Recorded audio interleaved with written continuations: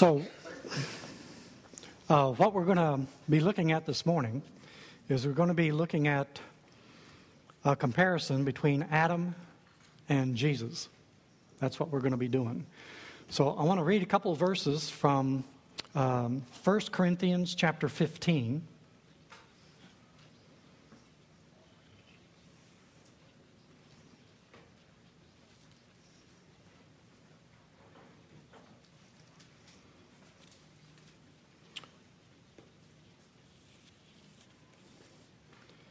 And we're going to be starting with verse 21. For since death came through a man, the resurrection of the dead comes also through a man.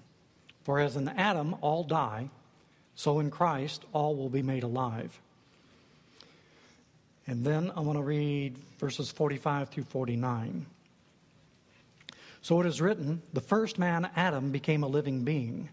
The last Adam, a life-giving spirit.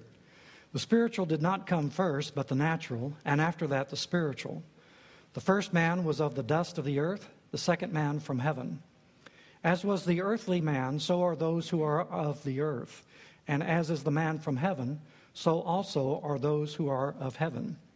And just as we have borne the likeness of the earthly man, so shall we bear the likeness of the man from heaven.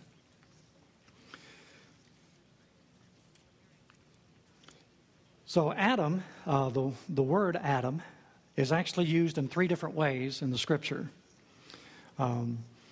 First of all, and the most common, it's used more than 500 times in the Old Testament this way, Adam can represent mankind, or more politically correct, humankind, people, men and women created in the image of God. It's a collective term, Adam, humankind.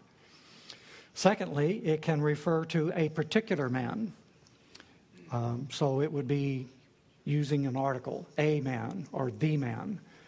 And then thirdly, it can represent the proper name of the first man that God created. His name was Adam. So Adam means red soil, red dirt, kind of like Georgia. And that's what his name means. Now, we understand that because it tells us in Genesis chapter 2 that God formed mankind out of the dust of the earth. He got some dirt, molded it, formed it, created a person, and then he breathed in him the breath of life. So the whole basis of all of this is in Genesis 1, verses 26 through 28. And these are familiar passages to you. As we look through, later on, as we look through the New Testament, we're going to find that the New Testament takes these opening chapters of Genesis as historical, foundational. It views it as history, not a myth, not a legend, not a nice story, as history. And as such, it says in verse 26, God said, let us make man, Adam, in our image, in our likeness, and let them rule over the fish of the sea, birds of the air, over the livestock, over all the earth, and over all the creatures that move along the ground. So God created man in his own image. In the image of God, he created him. Male and female, he created them. God blessed them, said to them, be fruitful and increase in number, fill the earth and subdue it, rule over the fish of the sea, over the birds of the air, and over every living creature that moves on the ground. And so it's in Genesis 2:7 that it talks about him creating him out of the dust of the earth. Now this becomes a very important thing.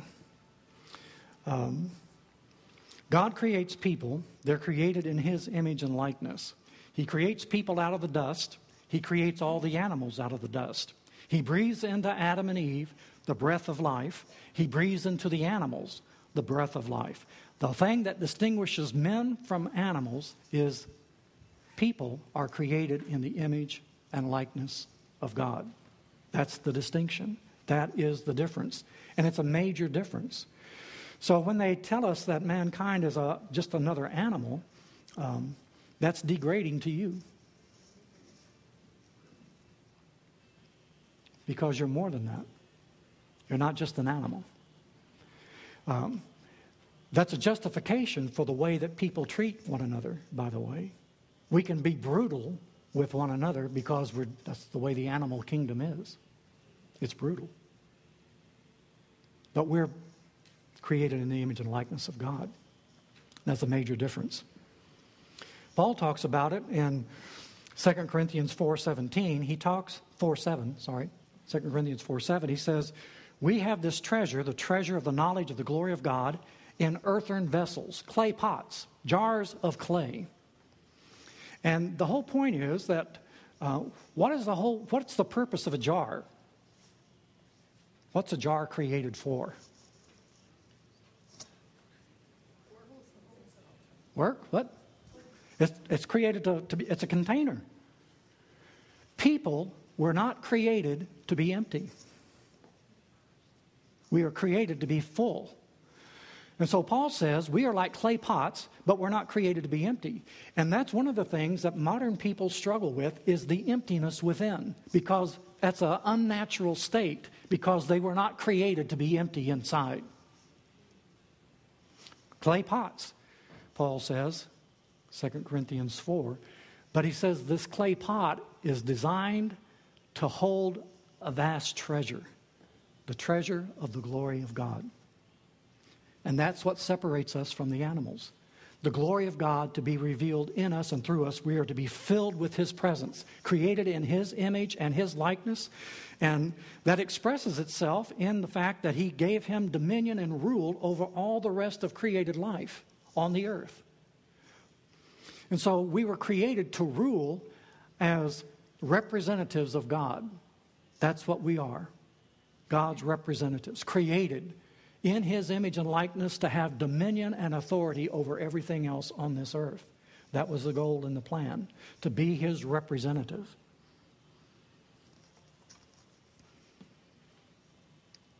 And that's where the problem came in. When we deny our God-given call to be His representatives and decide to take His place, that's the essence of sin. So created from the dust of the ground, created by God, that means that Adam didn't have a father and mother, did he?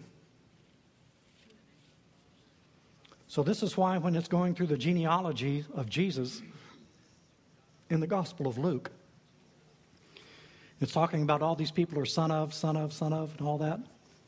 When it gets to Adam, what does it call him? Son of God. Adam, the Son of God. Created in His image and likeness. Jesus is going to come as Son of Man, but also as Son of God. Now, Jesus was far greater than Adam because it's His image that Adam was created in. Jesus took flesh not because He was after Adam, but because He was before Adam. That's why they picked up stones to stone Jesus at one time. They were asking Him if He was greater than Abraham. And He said, I tell you the truth. Before Abraham was, I am. And John tells us in chapter 1 that in the beginning was the Word was with God, and through Him all things were created, and nothing was created apart from or outside of Him. It's His image that Adam was created in, and it's His image that Adam destroyed through his sin. He wasn't like Him anymore. And the glory of God was not seen in his rebellion. So, Adam is the Son of God. And as Paul says in the verses that we read here in Corinthians, in Adam, all die. In Christ, all shall be made alive.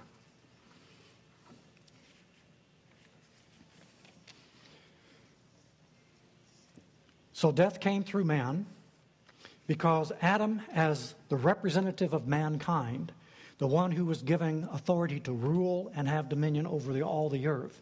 It's like when a king falls or is defeated, then the whole country becomes subject. When the head of the government falls, then that has a tremendous impact on everything else. Adam expressed his dominion over the earth by taking care of the garden, and he expressed his likeness to God in the sense that God brought all the animals to him and let Adam name them. So he was creative like God was. And by giving them their name, he was demonstrating his authority, his rule over them. And it's only after Adam and Eve sinned, only after the fall, that the woman gets a name, and Adam gives it to her. He names her like he named everyone else, because God had made her subject to him because of the sin.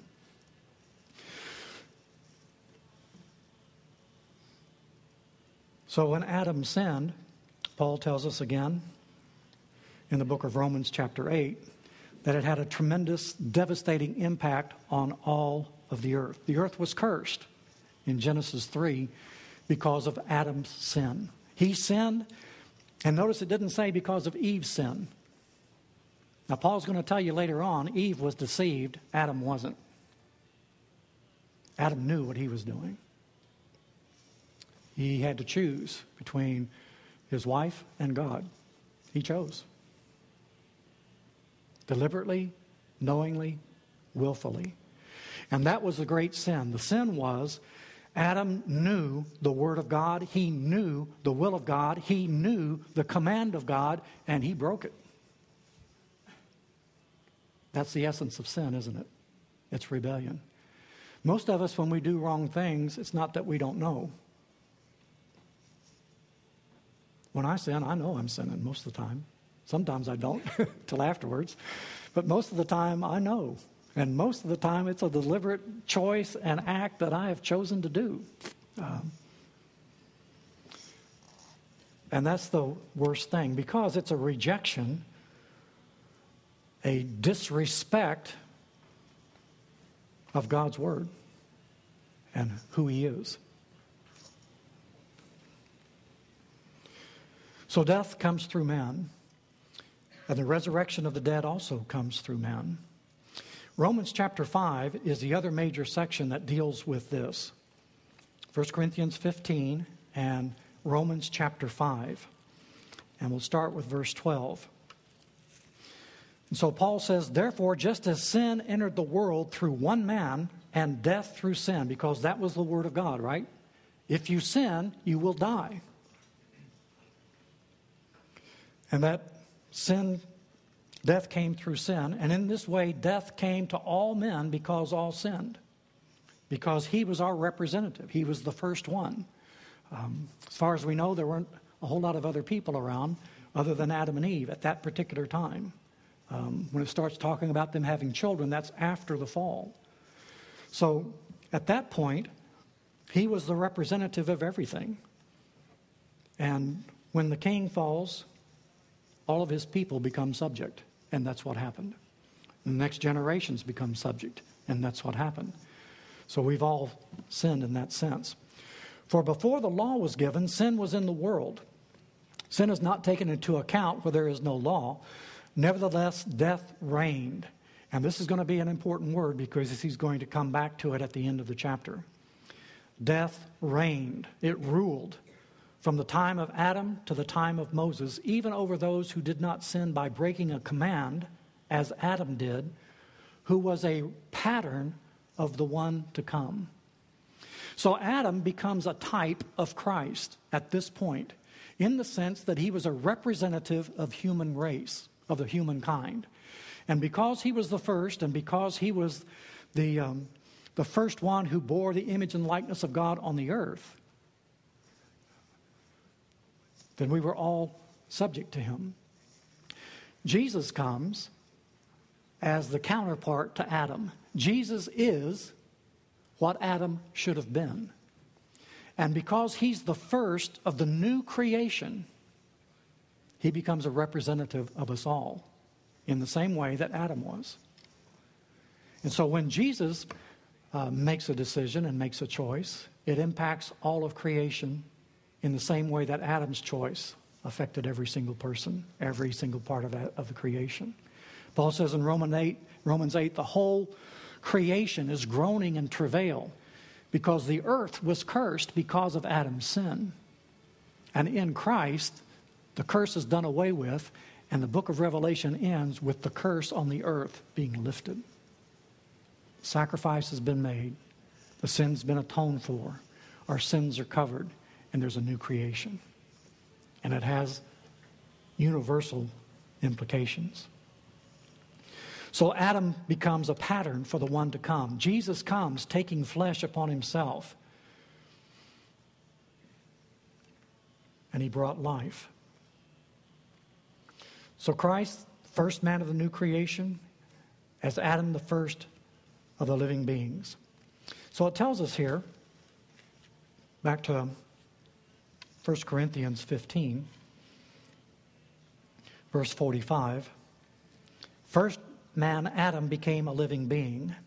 The last Adam, a life-giving spirit.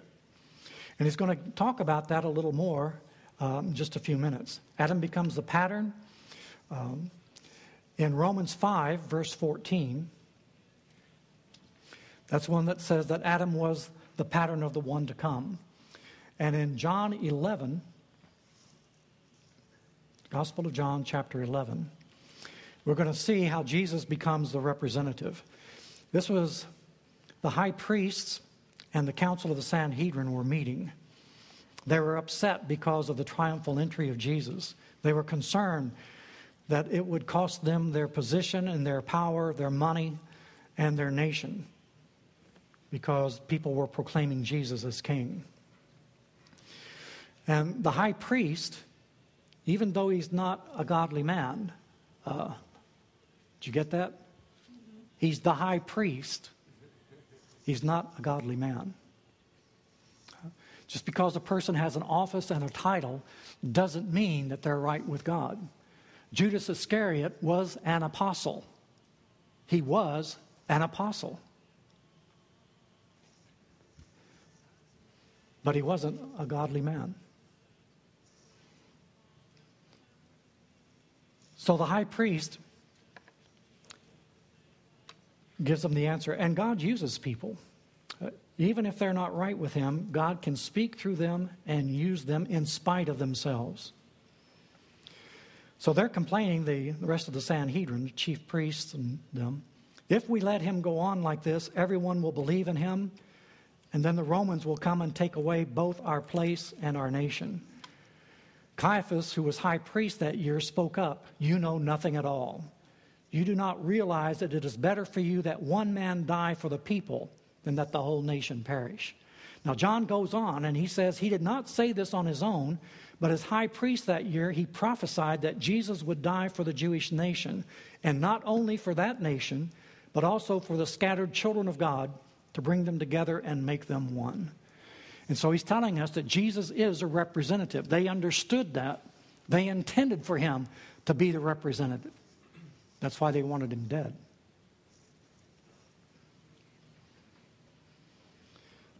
So the first man, Adam, became a living being made out of clay. The last Adam became a life-giving spirit, God in the flesh. Now Paul says in 1 Corinthians 15, the spiritual did not come first, but the natural, and after that, the spiritual. And that's again what he was talking to about Nicodemus. It's one thing to be born physically, that's the natural part. It's another thing to be born spiritually, and that comes later. Because since we are all in Adam, and because we all have a sinful nature because of him that he passes on to us, because of those things, we are all just dust in the wind. Remember back in the 60s or 70s, that was a popular song? Dust in the wind, all we are is dust in the wind. Well, that's true, apart from God.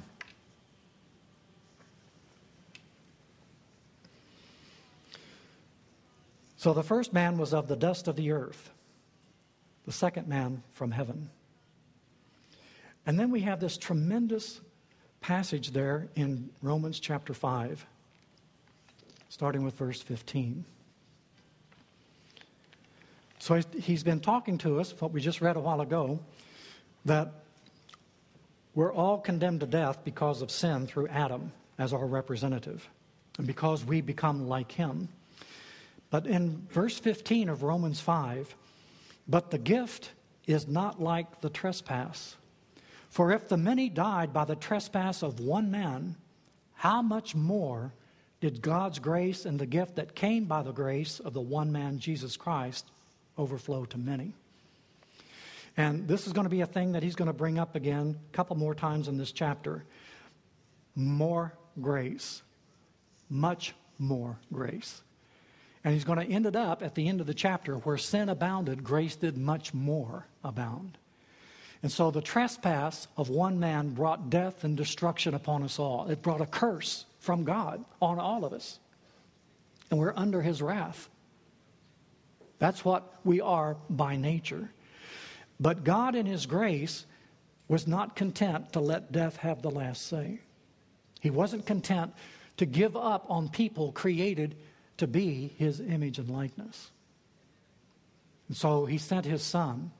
The grace of God, not because they deserved it, not because they earned it, not because there was any lack or need on God's part. He just simply chose to do it because that's his nature and character. And he is consistent with himself.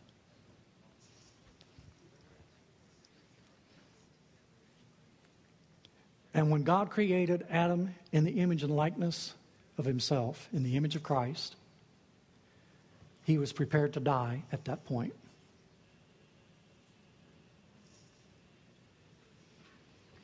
So this is why Paul talks about the Lamb who was crucified from the foundations of the earth. From before the beginning, the cross was in the heart of God. Because as he expresses his love, that's what it means. Willing to lay down self on behalf of someone else, even if they don't deserve it. That's what love is.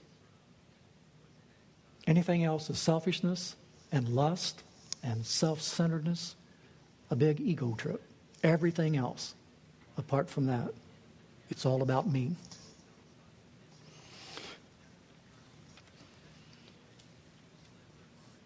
So how much more grace?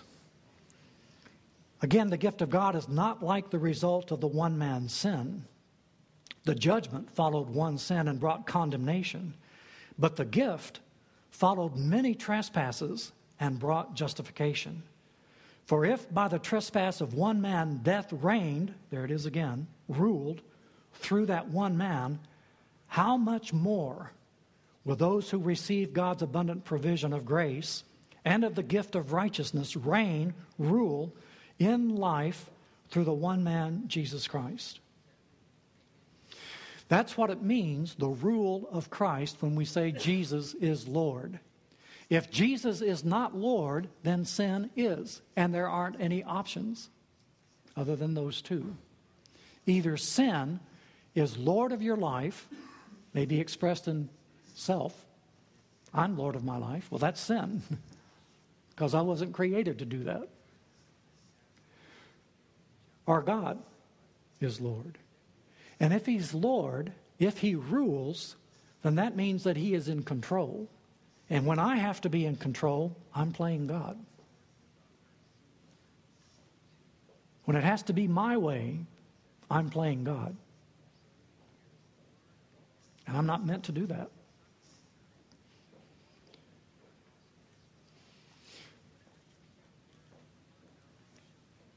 So the good news is wrapped up in Hebrews chapter 2. Hebrews chapter 2, starting with verse 10. He's been talking about Jesus, who came to suffer death, that by the grace of God he might taste death for everyone.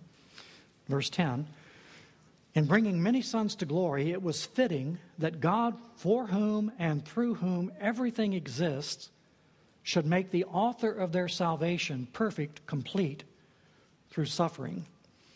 Hebrews is going to tell us later on in chapter 5, verse 8, that Jesus, though he were a son, yet he learned obedience through the things that he suffered. Part of the things is he's making him complete, both the one who makes men holy and those who are made holy are of the same family. So Jesus is not ashamed to call them brothers. Adam was created to be a son of God, like Jesus, who is the Son of God, like him. And so Jesus came back to bring us back into the family from which we rebelled and strayed.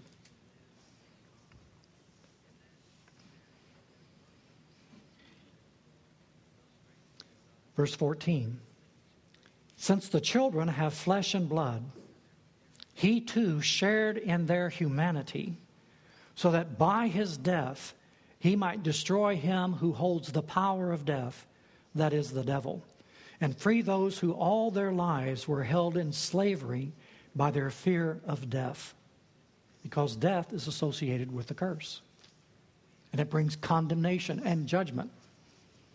So Jesus comes and he becomes a curse for us. He takes the condemnation on himself. He stands in the place of judgment in your place and mine, and God judges him. And so the death has to be died, because the soul that sins will die.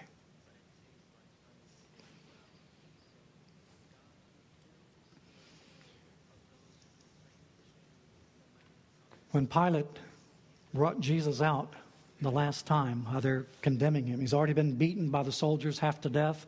They put in mockery a purple robe on him, a crown of thorns. He's still standing there wearing that mockery, that sham worship.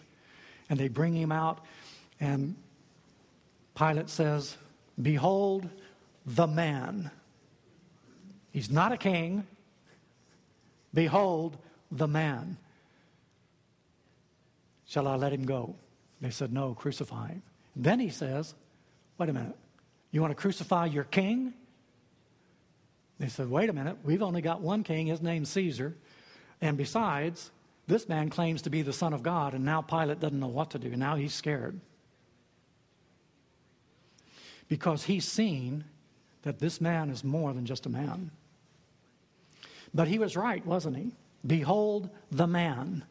That's what man was supposed to be. He is our representative. He is the one who's going to follow the obedience to God through suffering and death, humiliation and pain, out of love for God and love for you and me. And he takes that. That's who he is. He is our representative. For this reason, he had to be made like his brothers in every way, in order that he might become a merciful and faithful high priest in service to God, that he might make atonement for the sins of the people.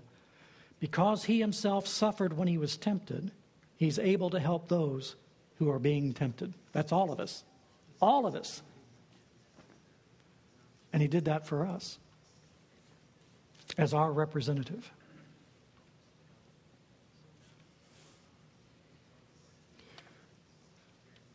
So Paul tells us, as was the earthly, back in 1 Corinthians 15:48, as was the earthly man, so are those who are of the earth. As is the man from heaven, so are those who are from heaven. And so we are either dust in the wind, or we are sons and daughters of God. And that's it. That's the only options we have. Dust in the wind, sons and daughters of God through Jesus Christ. And he tells us, verse 49, just as we have borne the likeness of the earthly man, so shall we bear the likeness of the man from heaven. In Genesis chapter 5, verses 1 through 3, it brings all of this together for us, right from the beginning. Genesis chapter 5, this is the written account of Adam's life. When God created man, he made him in the likeness of God. He created them male and female and blessed them. And when they were created, he called them man, Adam. When Adam had lived 130 years, he had a son in his own likeness. This is after the fall. And so he has a son in his likeness, which is a sinful, fallen likeness.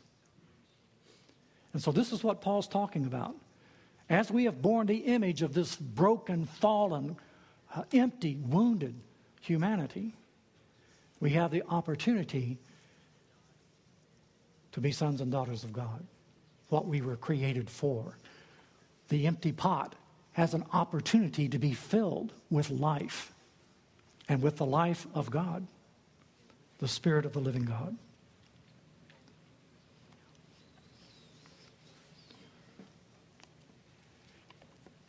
So Paul tells us in 2 Corinthians chapter 3, verse 18,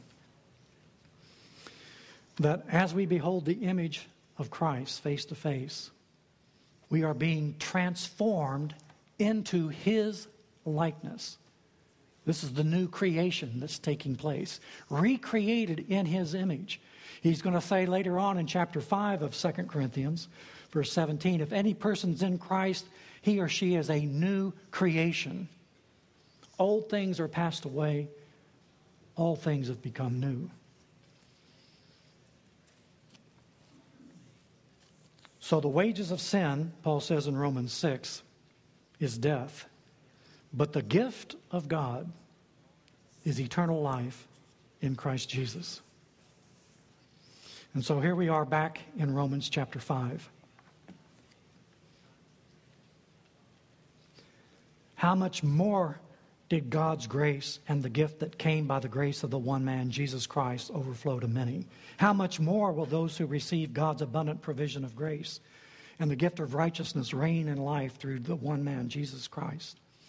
Where sin increased, grace increased all the more, so that just as sin reigned in death, so also grace might reign through righteousness to bring eternal life through Jesus Christ our Lord. Abundant grace. Jesus said in John 10:10 that he came to give us life, abundant life. John tells us in 1 John chapter 3, verse 1, how great is the love the Father has lavished upon us. Not just given, but this is superabundance, overflowing. How much love the God has lavished upon us, more than we can contain, that we might be called the sons of God. And John goes on and says, but that's what we are. We don't know what that's going to mean, but we know that when he appears, we will be like him. And that's what the Holy Spirit is doing, isn't it? Transforming us from a broken clay pot, just dust, just clay, filling us into a vessel that is able to hold to its fullness, the fullness of the pot, the grace and glory of God through Jesus Christ. That we should be called the sons of God. James puts it this way: through Christ, through his grace, mercy triumphs over judgment. Wages of sin is death, that's the judgment. Gift of God is eternal life through Jesus Christ, that's the abundant grace. Mercy triumphs over judgment. Let's pray. Our Father, what a miracle, what a blessing it is that we can even call you our Father. And that because of your Son, who you created us to be like, and who we failed so miserably to do, you've sent him like us in the flesh, that we might become once again what you created us to be, your sons and daughters. Help us to receive this abundant mercy and grace that overcomes sin and death in us. We ask in Jesus' name. Amen.